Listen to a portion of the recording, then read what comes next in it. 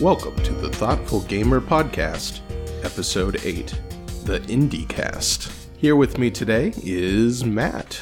Hey, I'm back. Indeed. And we're going to be talking about some indie games. I guess indie games, right? I suppose if they're publishing under their own company, that's an indie game. Yeah, that's fair enough. I mean, indie enough that the designers are coming around locally to have people play their games. That's true. Yeah. How many games do you have to publish before you cease being an indie game creator? I don't know. That's like the question of how much beer do you have to brew before you cease to be a craft brewer? I believe that's actually legally defined, though. Yeah, but who cares about the legalities of that? Is Sam Adams a craft brewer? I believe legally no. Legally no? I don't remember. Probably not. Actually, I think they might be the largest one. They're like just under the limit. I don't remember. They still advertise as a craft brewer. Yeah, definitely. But it's not Sam Adams. It's the Boston Brewing Company. That's true. Yeah. That is true. I just finished the IPA variety pack. Oh, nice. Not bad. Not bad. Yeah. That's my reaction to all of their beer. Right. They don't make bad beer. They don't make... I believe it was their good beer. I believe it was their blueberry beer, which is the only one I've ever poured down the drain. Ooh, it was horrific. It was one of the most horrible things I've never heard of it. So they must have. I believe it was a winter. I believe it was a winter specials in one of the variety packs. Why are you putting blueberry in your winter specials?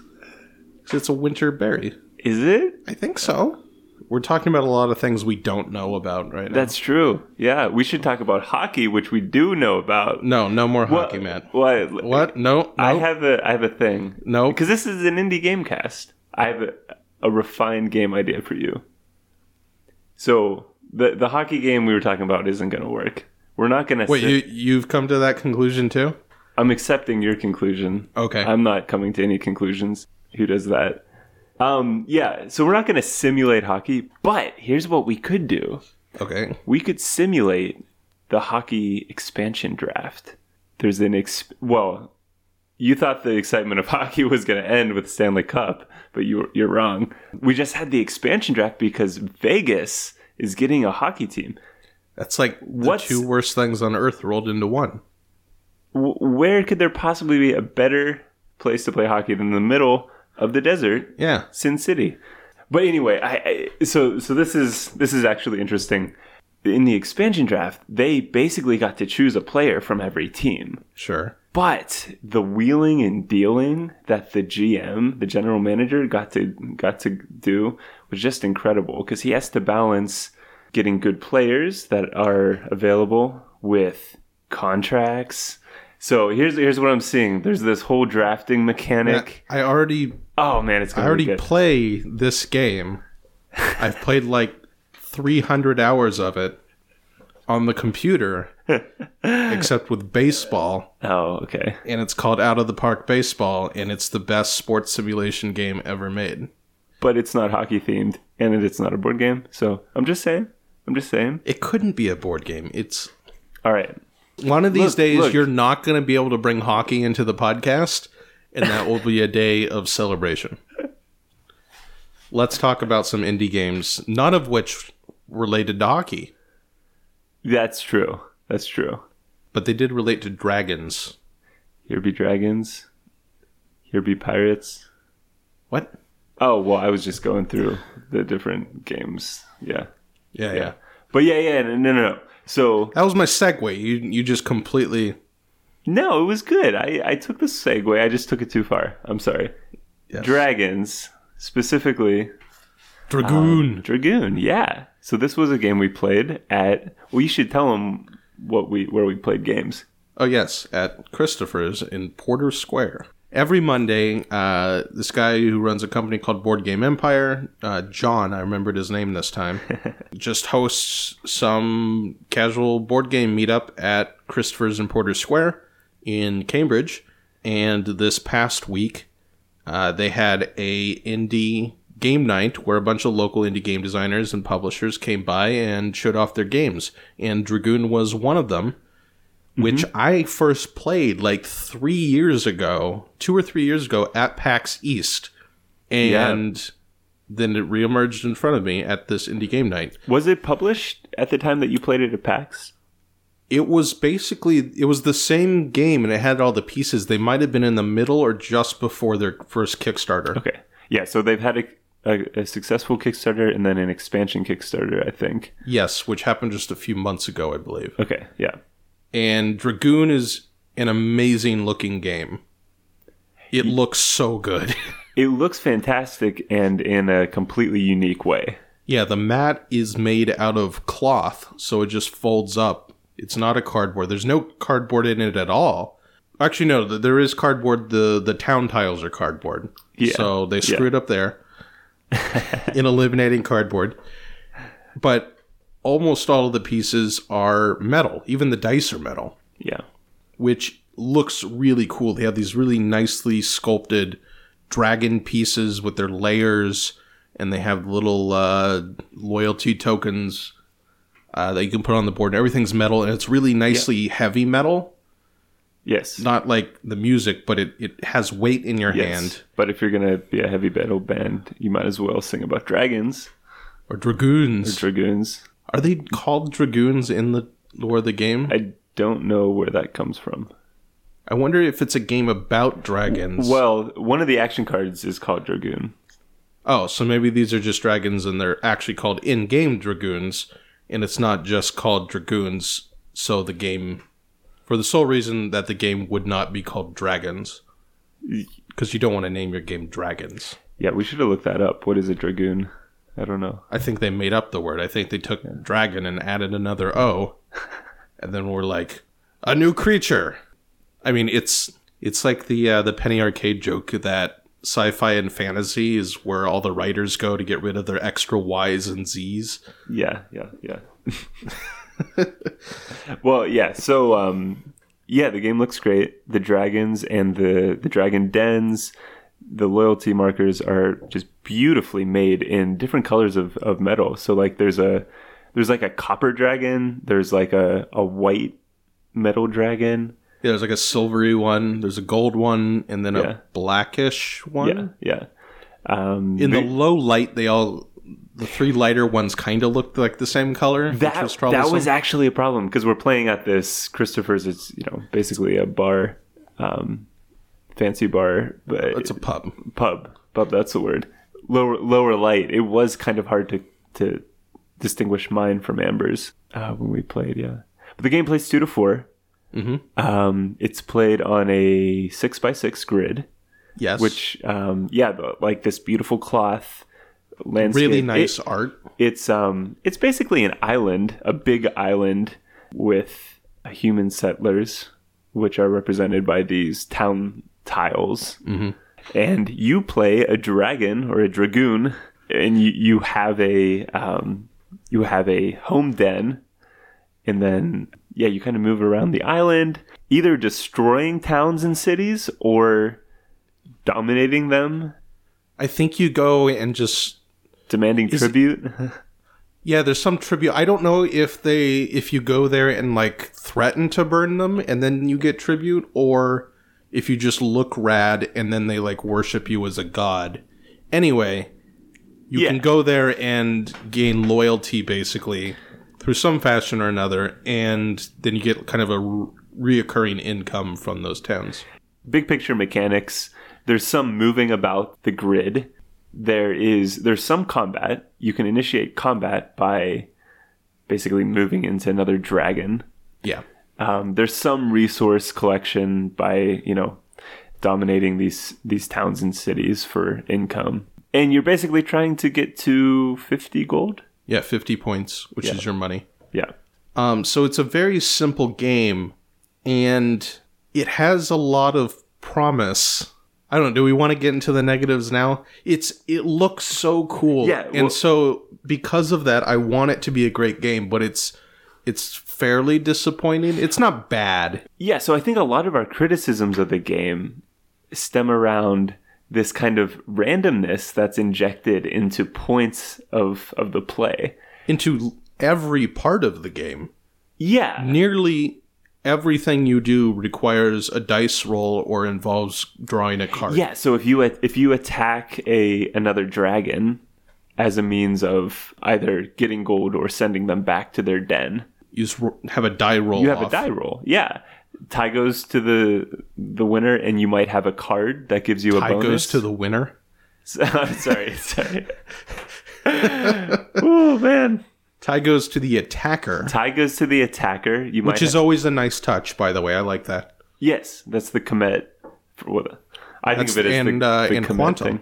Quantum. Yeah. But still, you're rolling die. For combat, you're rolling die to place these towns. So every round, you're going to place basically 4 towns on this 6x6 Well, it was number grid. of players plus 1. Oh, right. Yeah. And that's random. Yeah, you roll the 2 dice, and it shows you where on the grid to place them. So, well, before we get into it deeper, to summarize, our criticisms are basically that there's too much randomness. Unnecessary game. randomness, too. Well, I think but- we're skipping over the 2 most important parts of the randomness that Okay. really detract.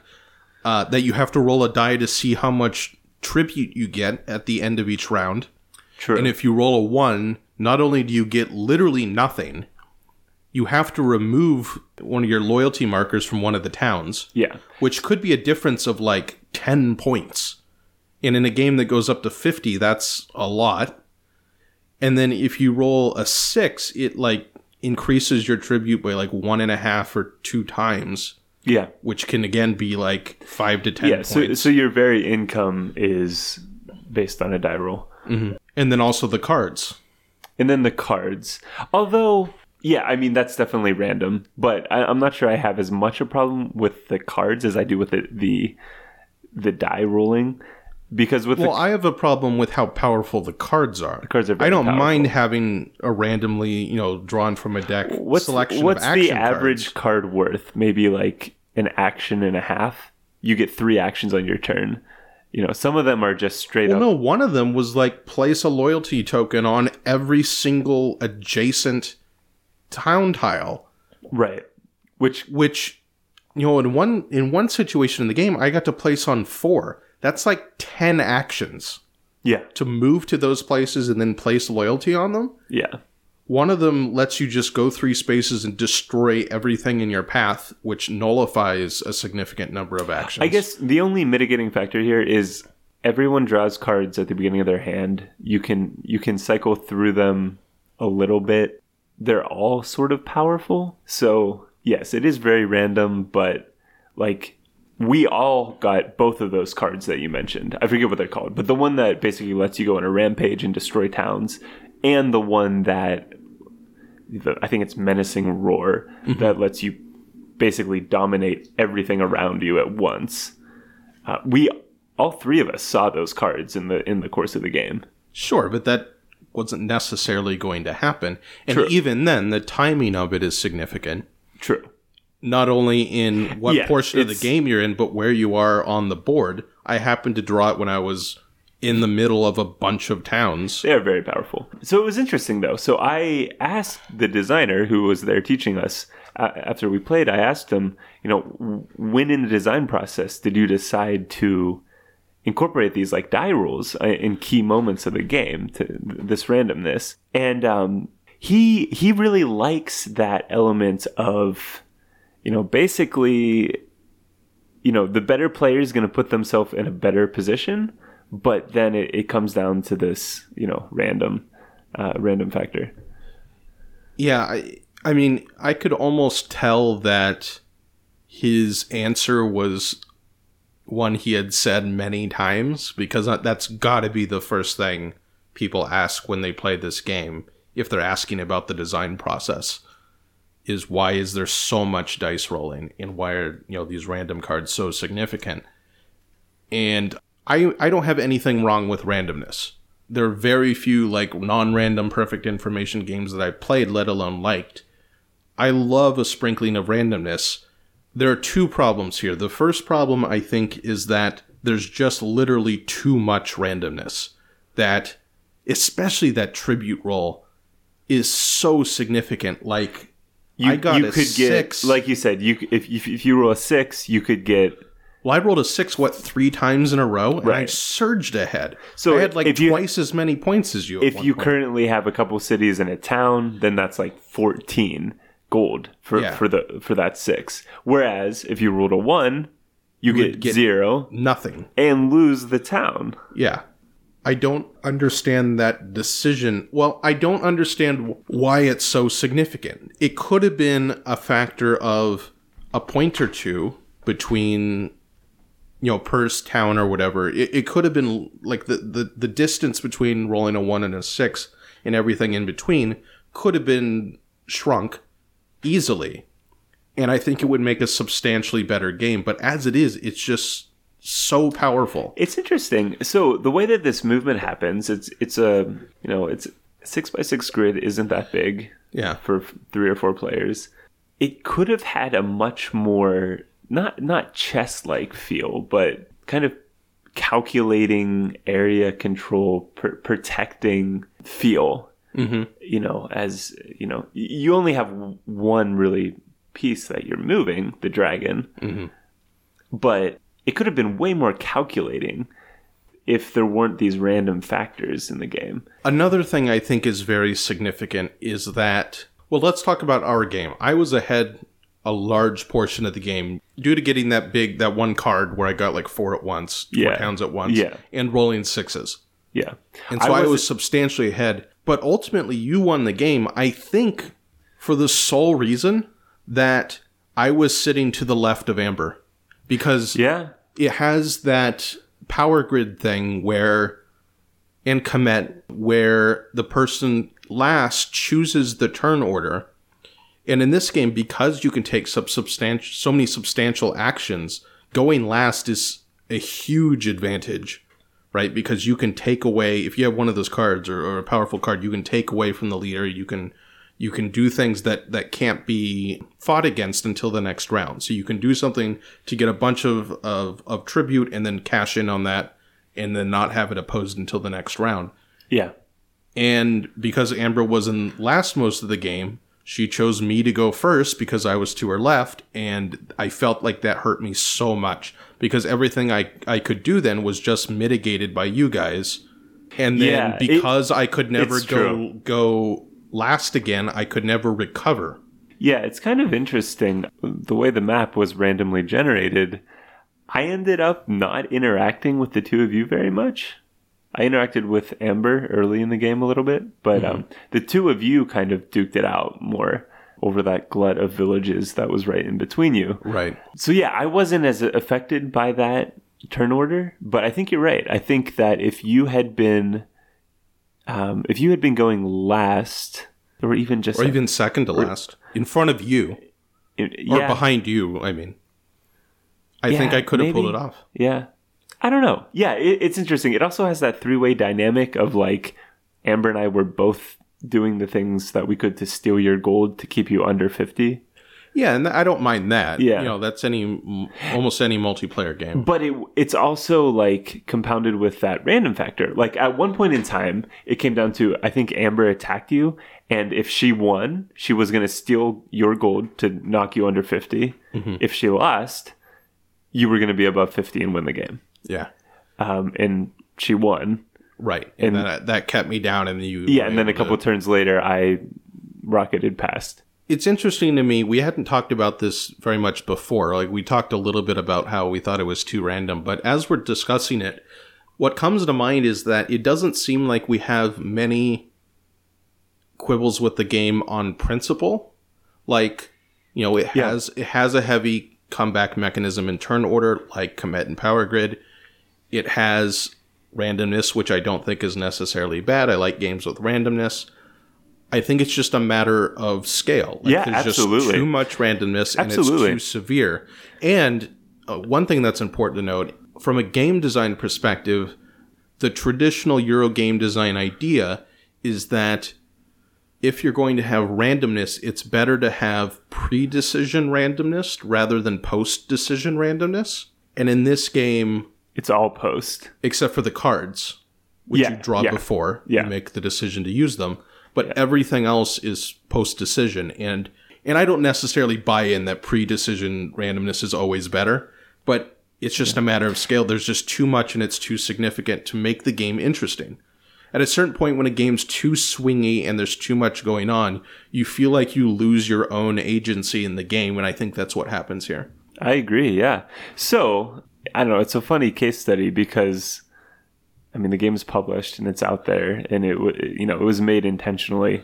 But I feel like we would really like this game if he had, picked a different mechanic for combat and for stealing gold, other than just a die roll. I think there could have been something extremely interesting, and obviously, the production is great, interesting, unique. It's kind of a shame. I feel like it's a shame because I think it could be a much better game. It could have been I don't think it's a bad game. I think it's probably a lot better as a family game with smaller kids. Right. It's just kind of frivolous.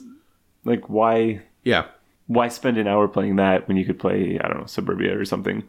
Or even like Carcassonne. Carcassonne, yeah. Which I think is one of the games the designer mentioned when he talked about kind of games that, like the kind of games he likes to play. And that really, I was very confused because there's not that much randomness in Carcassonne.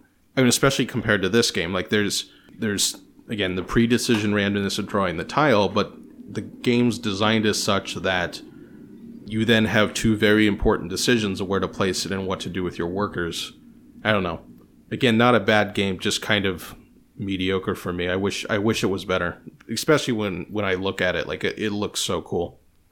Moving now to another game we played that night that unfortunately was extremely disappointing. I don't even remember the name of it. It had to do with pirates. It's the Pirates of the Caribbean. Yes. Which is a strange name. The name seems to be entirely to justify itself. Yeah, let's say this. The name kind of has all of the mechanics of the game within the name.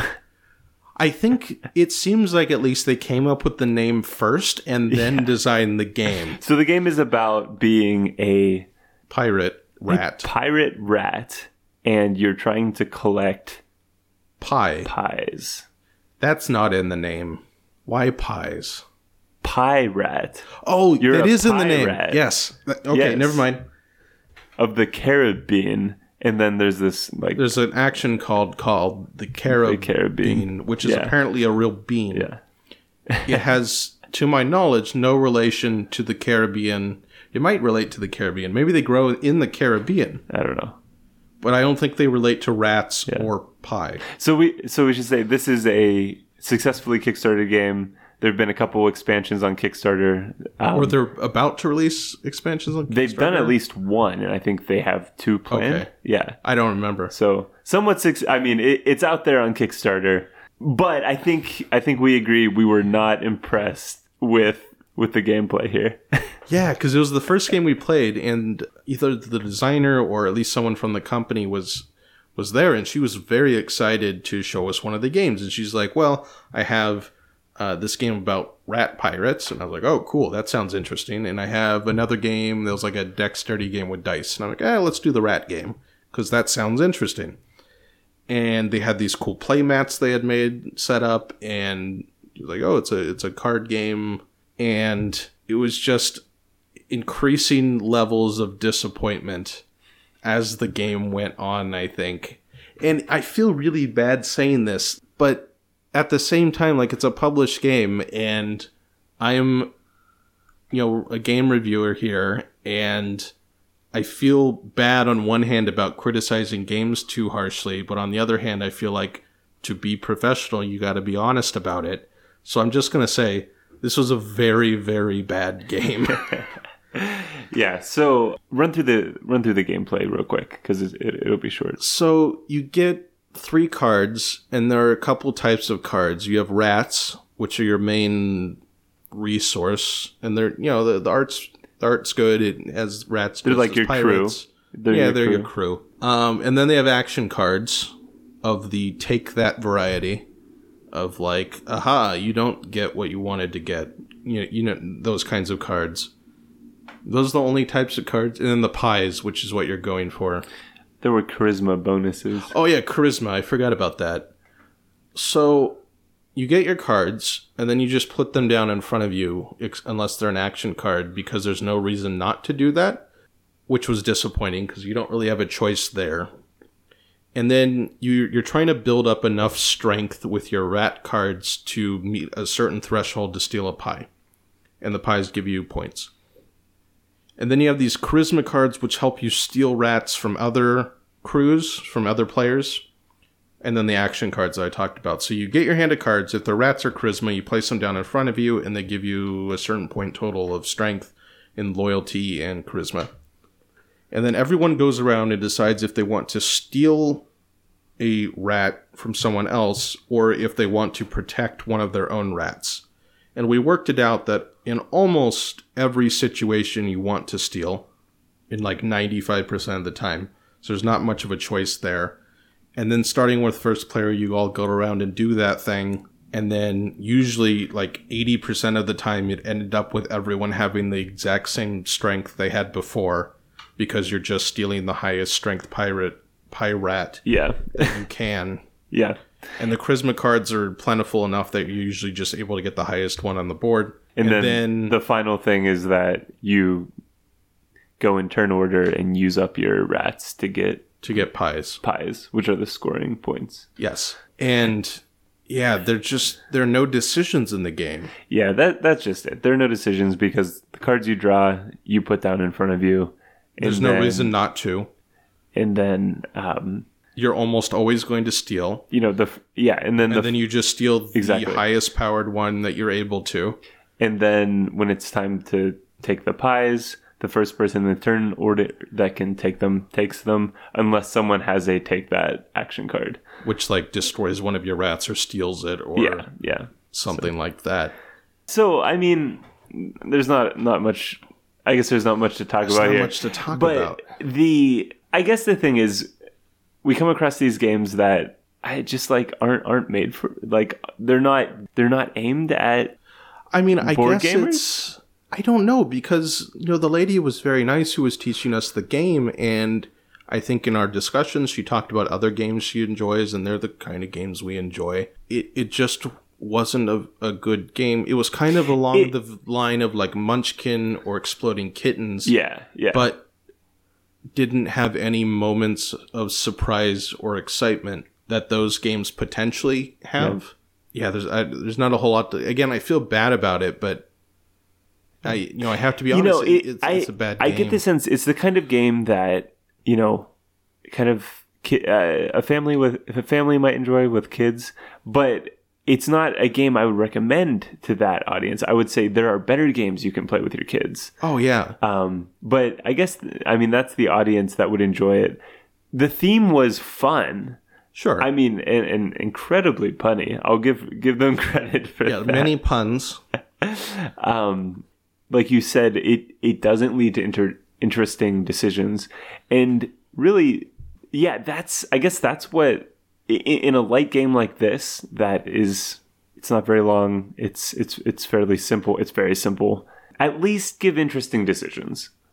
Right. I mean, that's the core of what a game is interesting decisions. And I don't think that the game that gives you the most interesting decisions is necessarily better, but you have to have that.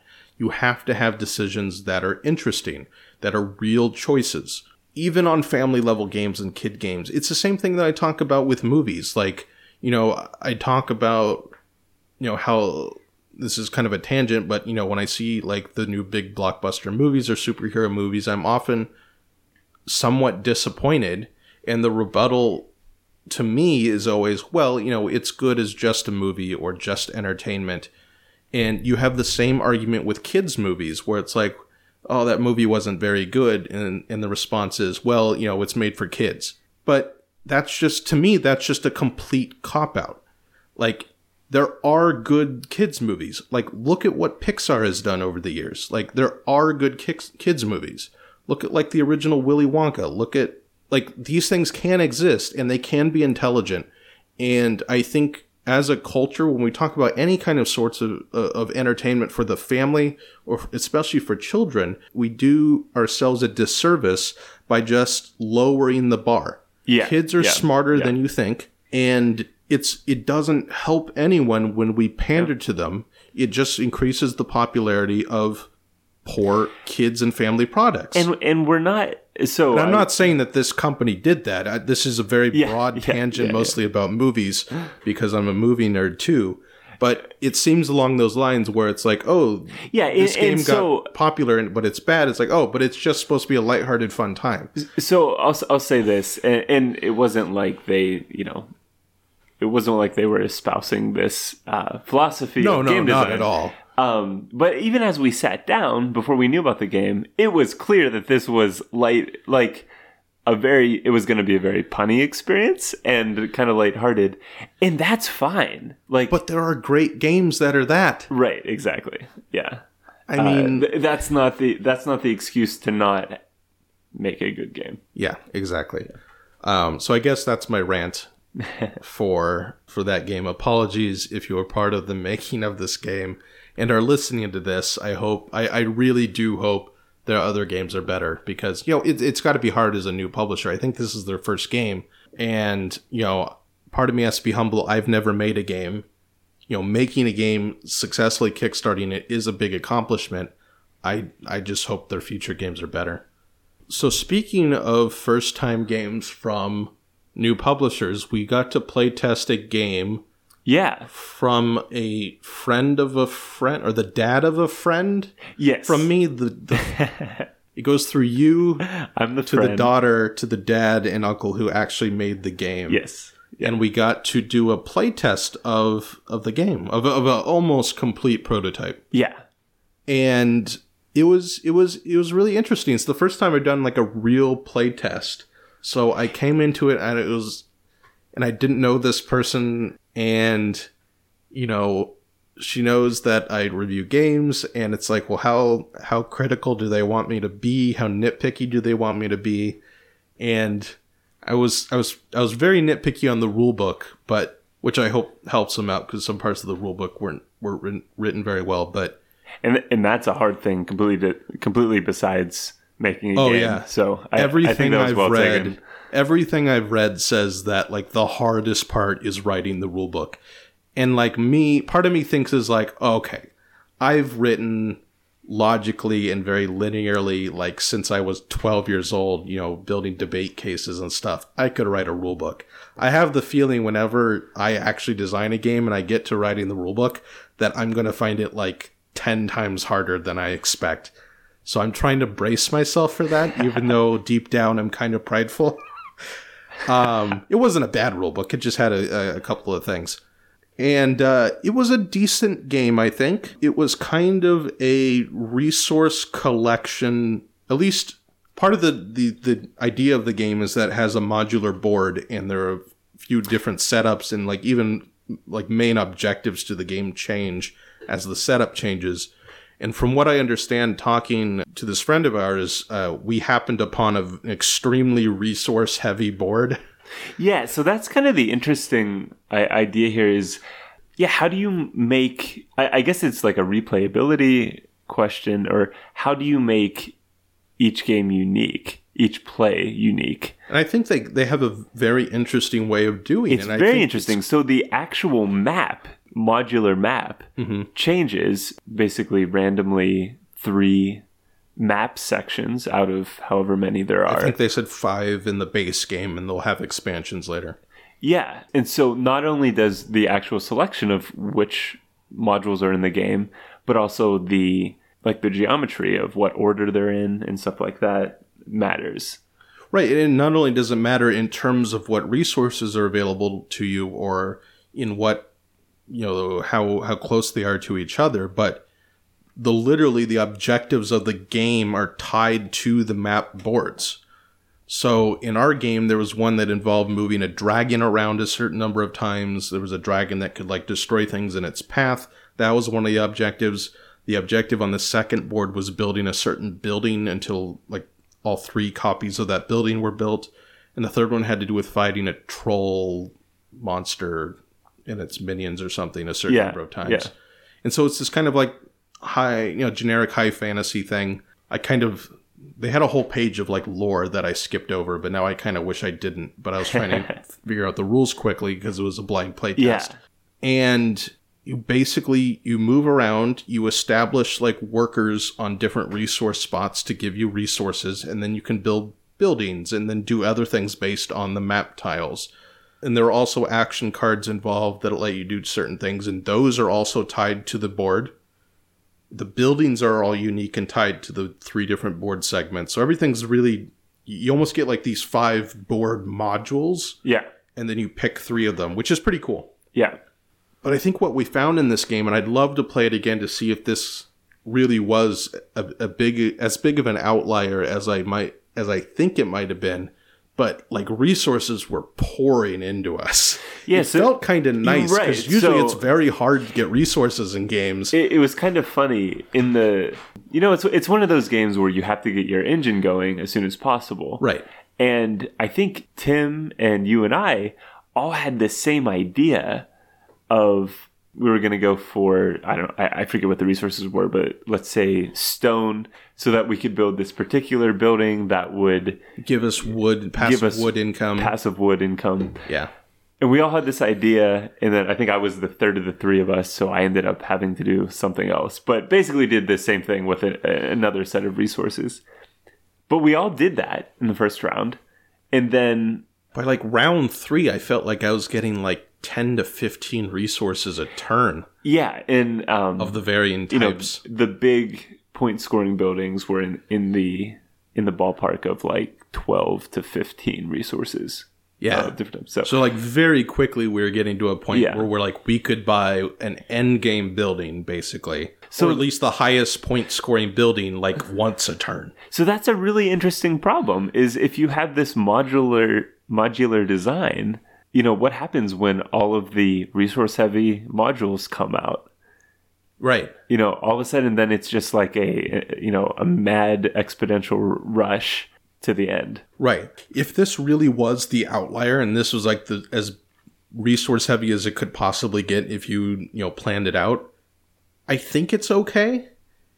Because it was still a pretty fun game. It was all right. It felt, again, a little bit too easy to do things. I never felt, usually on these kind of resource gathering, engine building games, like the key fun part of the game is like the tension of trying to scramble to get the resources you need in a very tight space, as edging out other people and things like that. And in this one, it was like everyone kind of got to do what they wanted to do. And then I think mostly because I was first player, I ended up winning the game. Yeah. Because I got 1 extra turn.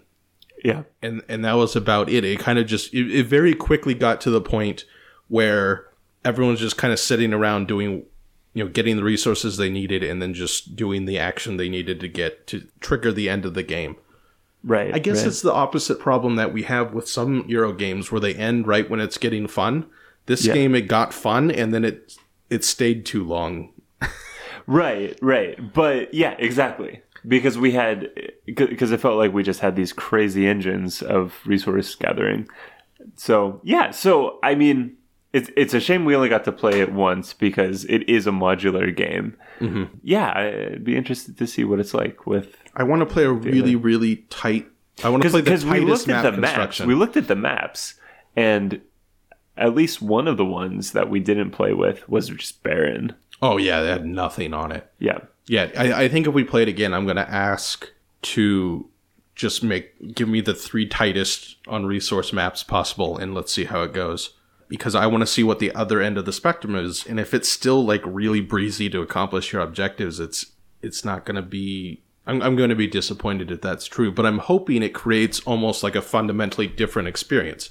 Because that's what I think that's kind of what they're going for, is like each game is going to be very different. It's kind of like the sales pitch for 504. Yes, that's what I was thinking of, yeah. But not quite as stupidly ambitious as 504 different game constructions. And by all accounts, that game did not succeed very well at all. And I think what they're doing in this game is a lot more manageable. So I'm hoping it kind of accomplishes that sales pitch and we just got a very weird outlier game. Yeah. Yeah, another thing that I was kind of thinking of in comparison, we've been playing Near and Far recently, which has these beautiful maps. It has this booklet, and you turn the page and it's another map, and each one has a central town, but then these paths that go out different lengths and kind of a web of paths that you end up adventuring on. Mm-hmm. So playing this game, playtesting this new game, it had a more kind of static grid configuration. Yeah, it was just a square grid. Yeah, and I was thinking, I don't know how much you would have to change the gameplay at all to get kind of this... To do a point-by-point map? Kind of a point-by-point map with, like almost just some beautiful cartography, we'll call it. I'm not really looking for a gameplay change, just make it interesting with something other than a grid. I don't mind the grid. Yeah, really? I mean, I think hexagonal grids are almost objectively better than square grids. Okay. I mean, by certain criteria, they definitely are, right? Because you have the problem with square grids. If you allow diagonal movement, that's basically giving a diagonal movement 1.5 times as power as an orthogonal movement. But if you don't allow it, then it's costs 2 to go diagonal when it should cost 1.5. You have that weird problem. If it's a hexagon, it doesn't matter because everything's equidistant as it should be almost. But the big thing for me is that I wish the map was tighter. And I don't know if lessening up on the resources would help that, because we played at 4 players and that's the maximum player count. And even at that player count, there were plenty of resources to go around, and there was plenty of space to go around.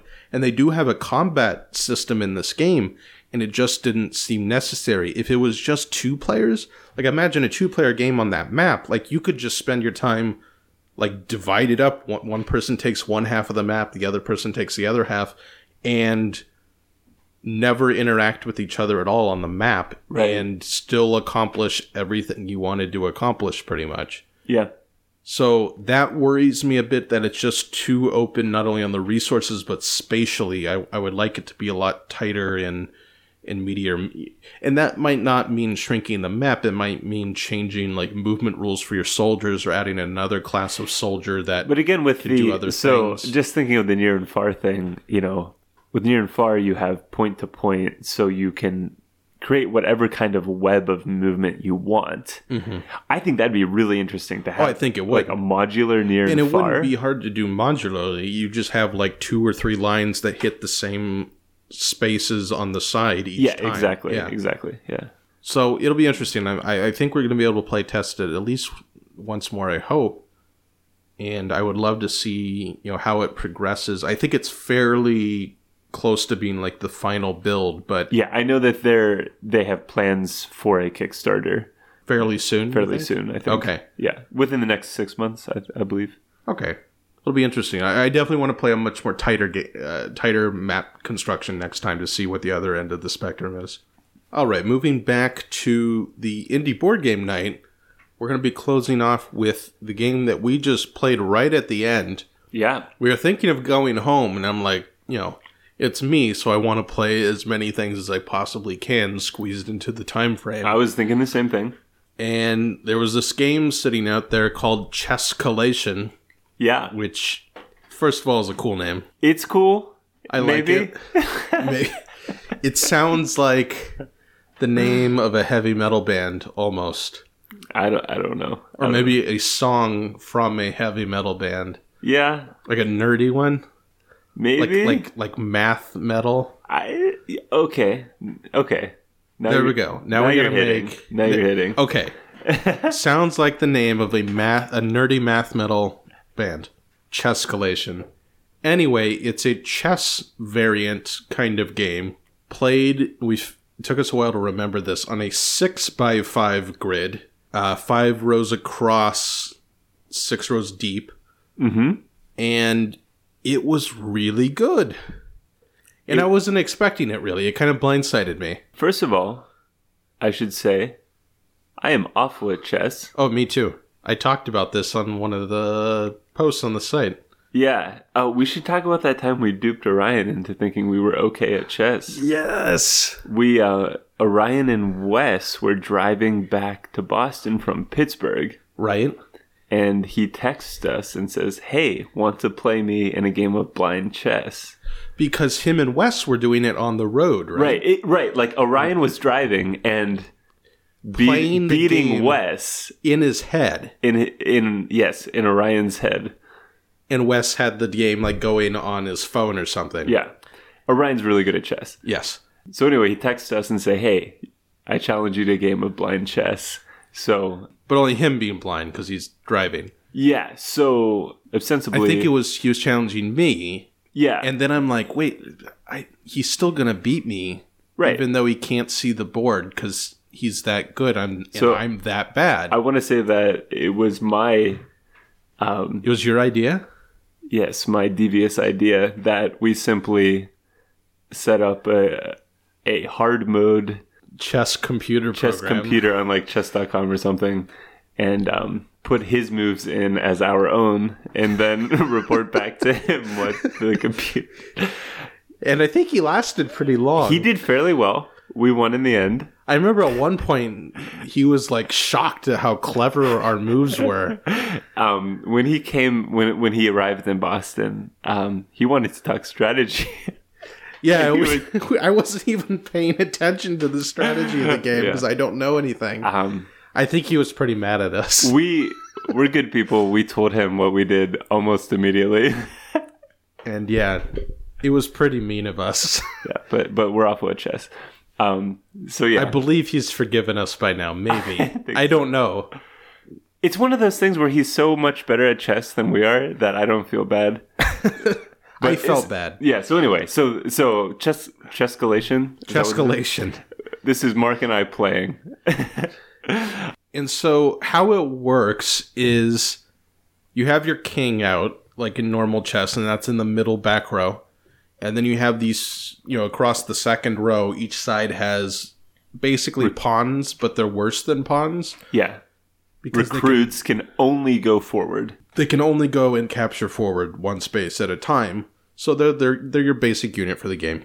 And the rules are you can move a piece, like in chess, or you can place a new piece on the board only if it has a greater point value than all of the other pieces on the board individually, not combined. And each piece shows exactly what its point value is. Like 1 up to 9, I think the queen... Or no, the queen was 10, right? Queen was 10. 1 to 10, yeah. 1 to 10, yeah. Or and you place it in your half. In your half of the board, yeah. Or you can swap a piece on the board. So you remove one piece and put another piece. As long as that piece, the piece you're putting on, has a greater point value than the one you're taking off. And you cannot add a piece to the board that creates check. That's the only other rule, basically. And it created a really fascinating game because, normal chess, first of all, it kind of bypasses...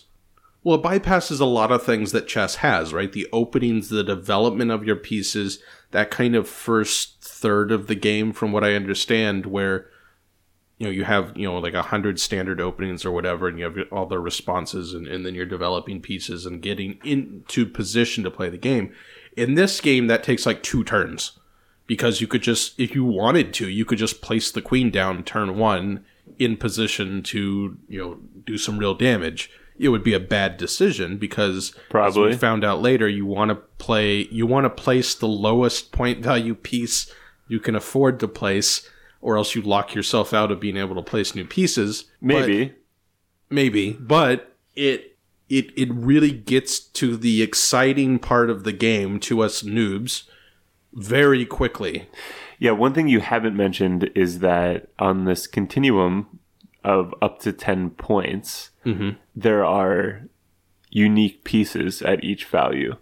And so they move in ways that are more complicated or more nuanced than just regular chess. So you have your typical bishop, you have your typical rook, knights, you have the queen.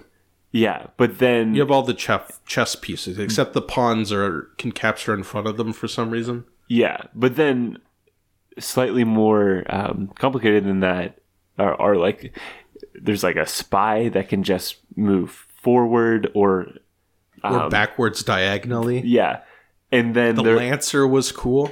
What was that? That was the one that can only move straight forward as far as it wants, or it can move passively to either side of itself. Okay.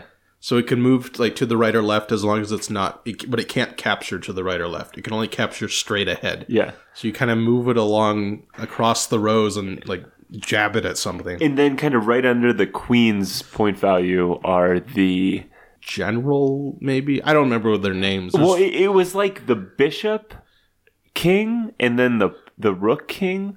So like they move like a bishop or a rook, but then can also move one space in the other direction. Yeah, yeah. And they also had a couple of pieces that could attack at range. So it had like the catapult, which could attack like 2 up and 1 over on either side without moving. It just kills a piece, which was kind of cool because they're defensive units, but once your opponent gets close to your king, they can't do much because they're only like backline defensive, blocking a couple spots units. And the game not only goes, another big thing about the game is not only goes to checkmate like real chess, but it also goes to 50 points. So there are 2 different win conditions, which makes it interesting because to me, the first part of the game was not only you were able to be very aggressive and kind of put pieces like already developed on the board, but you were also playing this really passive aggressive Cold War kind of game where you're just trying to line up favorable trades because everything you put on the board could almost be captured by another piece. So you're trying to line up favorable trades where you can get higher level, higher points just from, you kill another piece and then they kill you. And so the first part of the game was really cool because I was just trying to create good trades everywhere and then just wait for Matt to pull the trigger on it. So which happened at one point, and then I got ahead of points. And then once I was ahead in points, I was able to do some very bold things.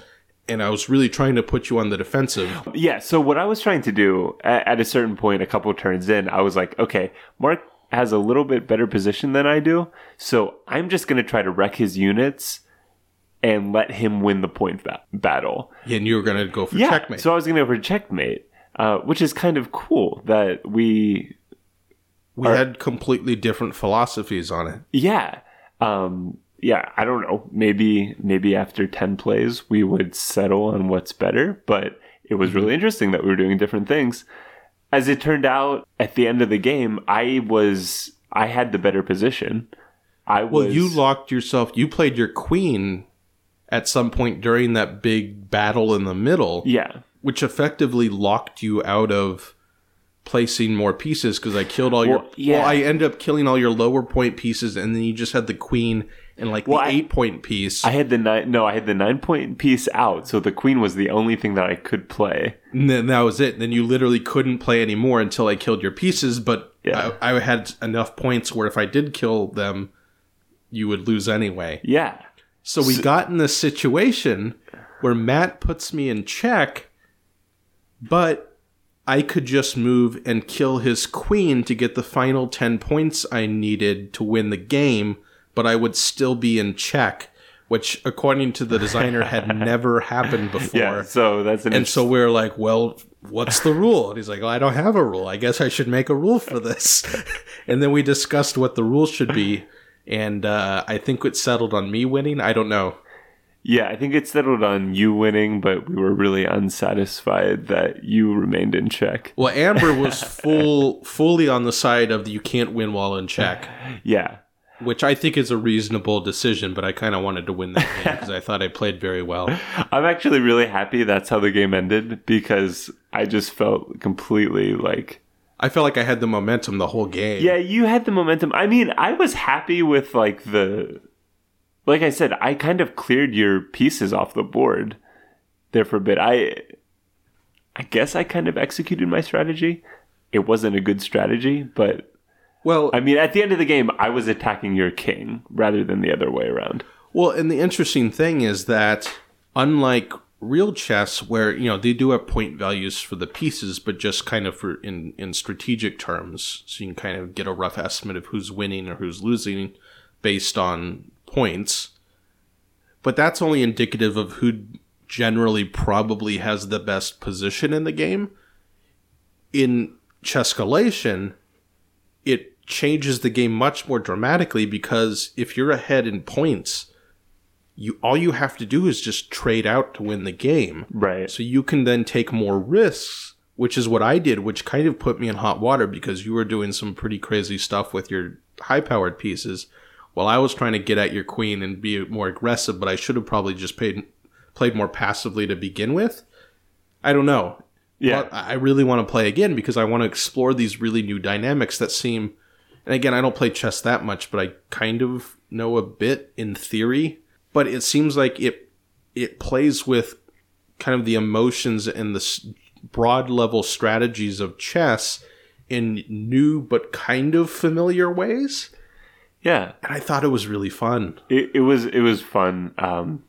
It's hard to remix a game that has been like the best game in the world for hundreds of years. Well, not the best game. Oh, well, yeah. It's like the game. I don't know. Chess and Go. Chess and Go. Okay.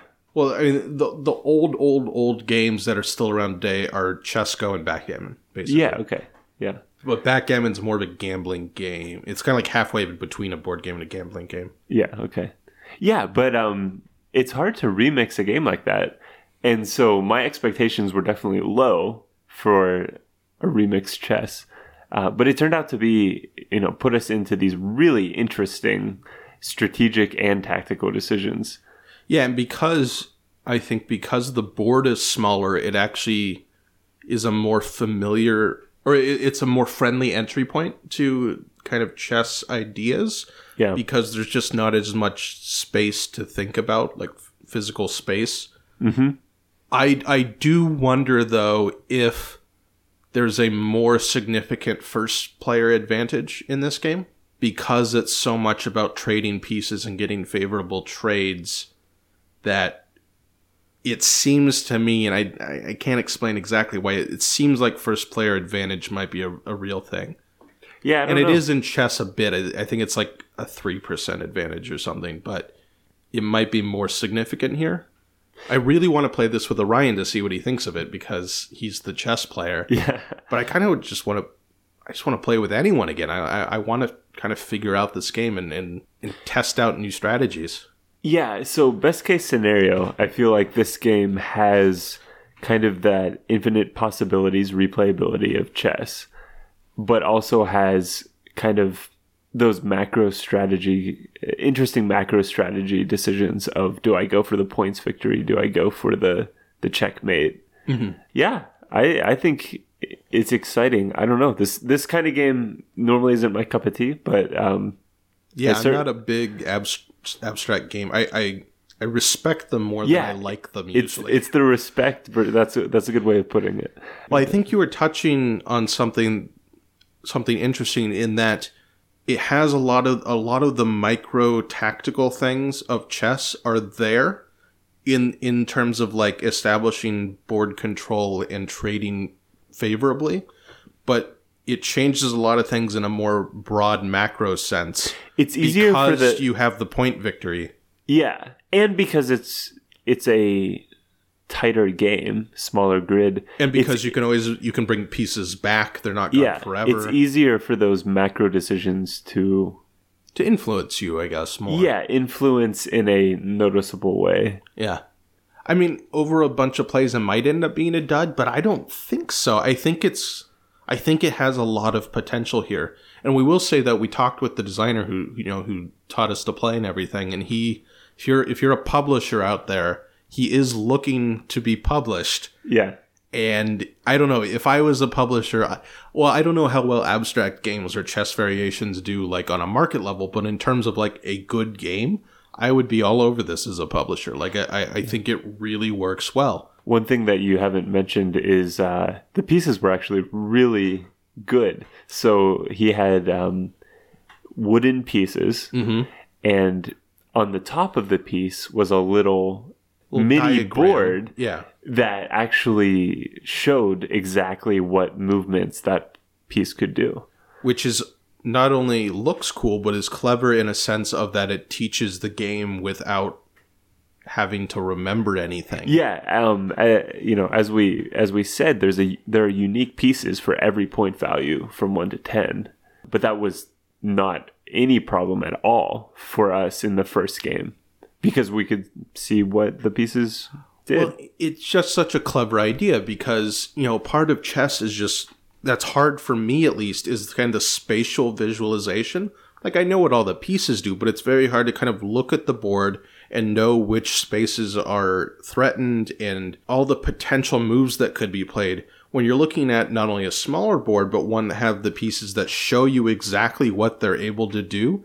Even though you know, it's a bishop piece, I know what a bishop does, but even just the aid of just seeing it on the piece itself makes it just that much a little more friendlier. Yeah. Which is really cool. But I think we'll go ahead and go to what you're getting to. Oh, yeah. So, yeah, in addition to that little helpful diagram on the top, the height is indicative of the point value. Yeah. So the 9-point piece is a little bit higher than the 8-point piece, all the way down to your recruits, the lowest points that are, very thin.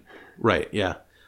Which, again, as a publisher, I don't know if it's probably not viable with wooden pieces. I don't know the expenses of things, but maybe plastic pieces, you could do a very similar thing. Yeah.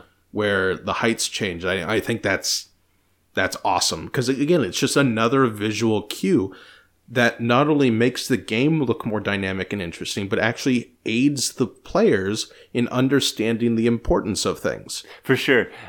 It's interesting. In our game, I was more aware of how I was maxed out, so to speak. Mm-hmm. I knew that I had my 9-piece out and the queen is the only thing I could bring out. Yeah. So I was kind of in an all-in situation.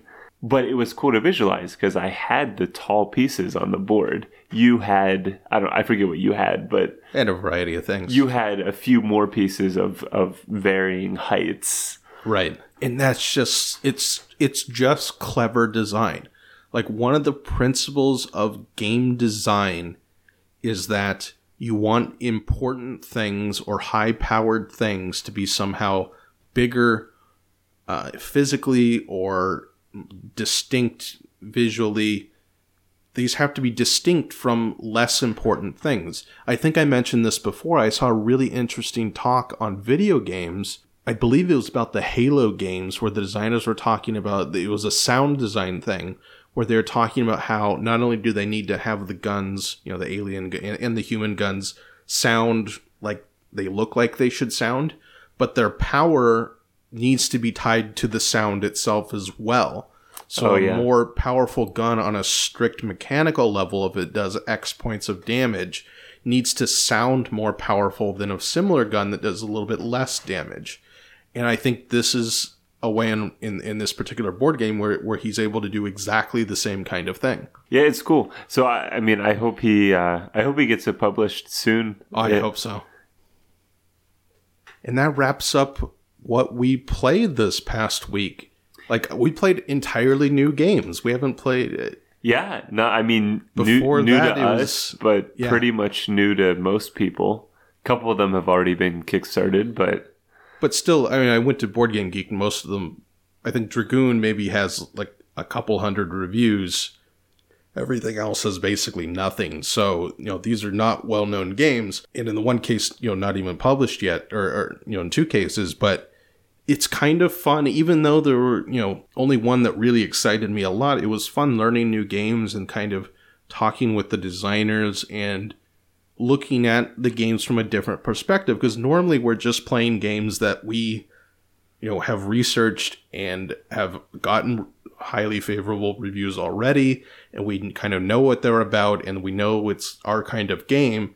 It's kind of interesting to see the ones that are attempting to get there and see, where they succeed and where they don't. It's cool to see kind of, there's a rawness to games in development. I mean, all 4 of these games that we've talked about are either published or close to publish ready.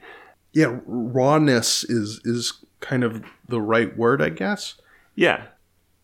I don't know if I want to seek out a bunch of indie games or try to go to meetups or whatever where this is happening a lot, because I think what would happen is we'd see patterns and just bad game design choices after a while, and that might get annoying. But in this experience in particular, I think it was really fun, even though, again, there was only one game that really excited us. Huge shout out to John at Empire Games for pulling that indie game night together. Board Game Empire. Board Game is the name of it. Board Game Empire. Yeah, it was really cool to see people from kind of, a couple hour radius, different publishers come. And if you're in the Cambridge, Boston, Somerville area, absolutely come to Monday Night Game Night. Yeah, Monday Night Game Night. We're not there every week because we also do Frisbee on Mondays, but I'm there pretty much every other week, I think. I think I'm going to alternate it with Frisbee. Yeah. When it gets cold out, it'll be every week. Yes. And that'll be fun. And that's it for today for the IndieCast. Remember to check out the website at thethoughtfulgamer.com. Also remember to rate and review this podcast if you enjoyed it on iTunes or wherever you listen to podcasts. And hit me up on Twitter and Facebook where I talk about things I do during the week. Literally hit Mark on Twitter. Yes, if you find a way to physically hit me through Twitter, that will be interesting. And also subscribe to the YouTube channel. As I've been talking about, I have been putting the podcast up on YouTube because I know some people like to listen to them that way. But also subscribe even if you don't listen to the podcast through YouTube, because at some point in the fairly near future, I will be having video capabilities and put up some video content there. So I'm very excited about that, and I would like to have people actually see that stuff. So make sure to subscribe to The Thoughtful Gamer on YouTube. To conclude, I usually end these podcasts with a quotation, and the one I found that was relevant for today was from the blog of Ignacy Trzewiczek, who is the person behind Portal Games, who makes great games such as Robinson Crusoe. Not an indie game designer, but he has some really interesting stuff on his Board Game Geek blog, where he talks about the design process and play testing and all of that designer publisher stuff. And at the end of one of his posts, he says something that I think is pretty relevant. He says, don't blame designers for being creative. Don't ask them why they didn't come up with that stuff a year before. It doesn't work like that. The designing process never ends. We'll talk to you again next week. Bye.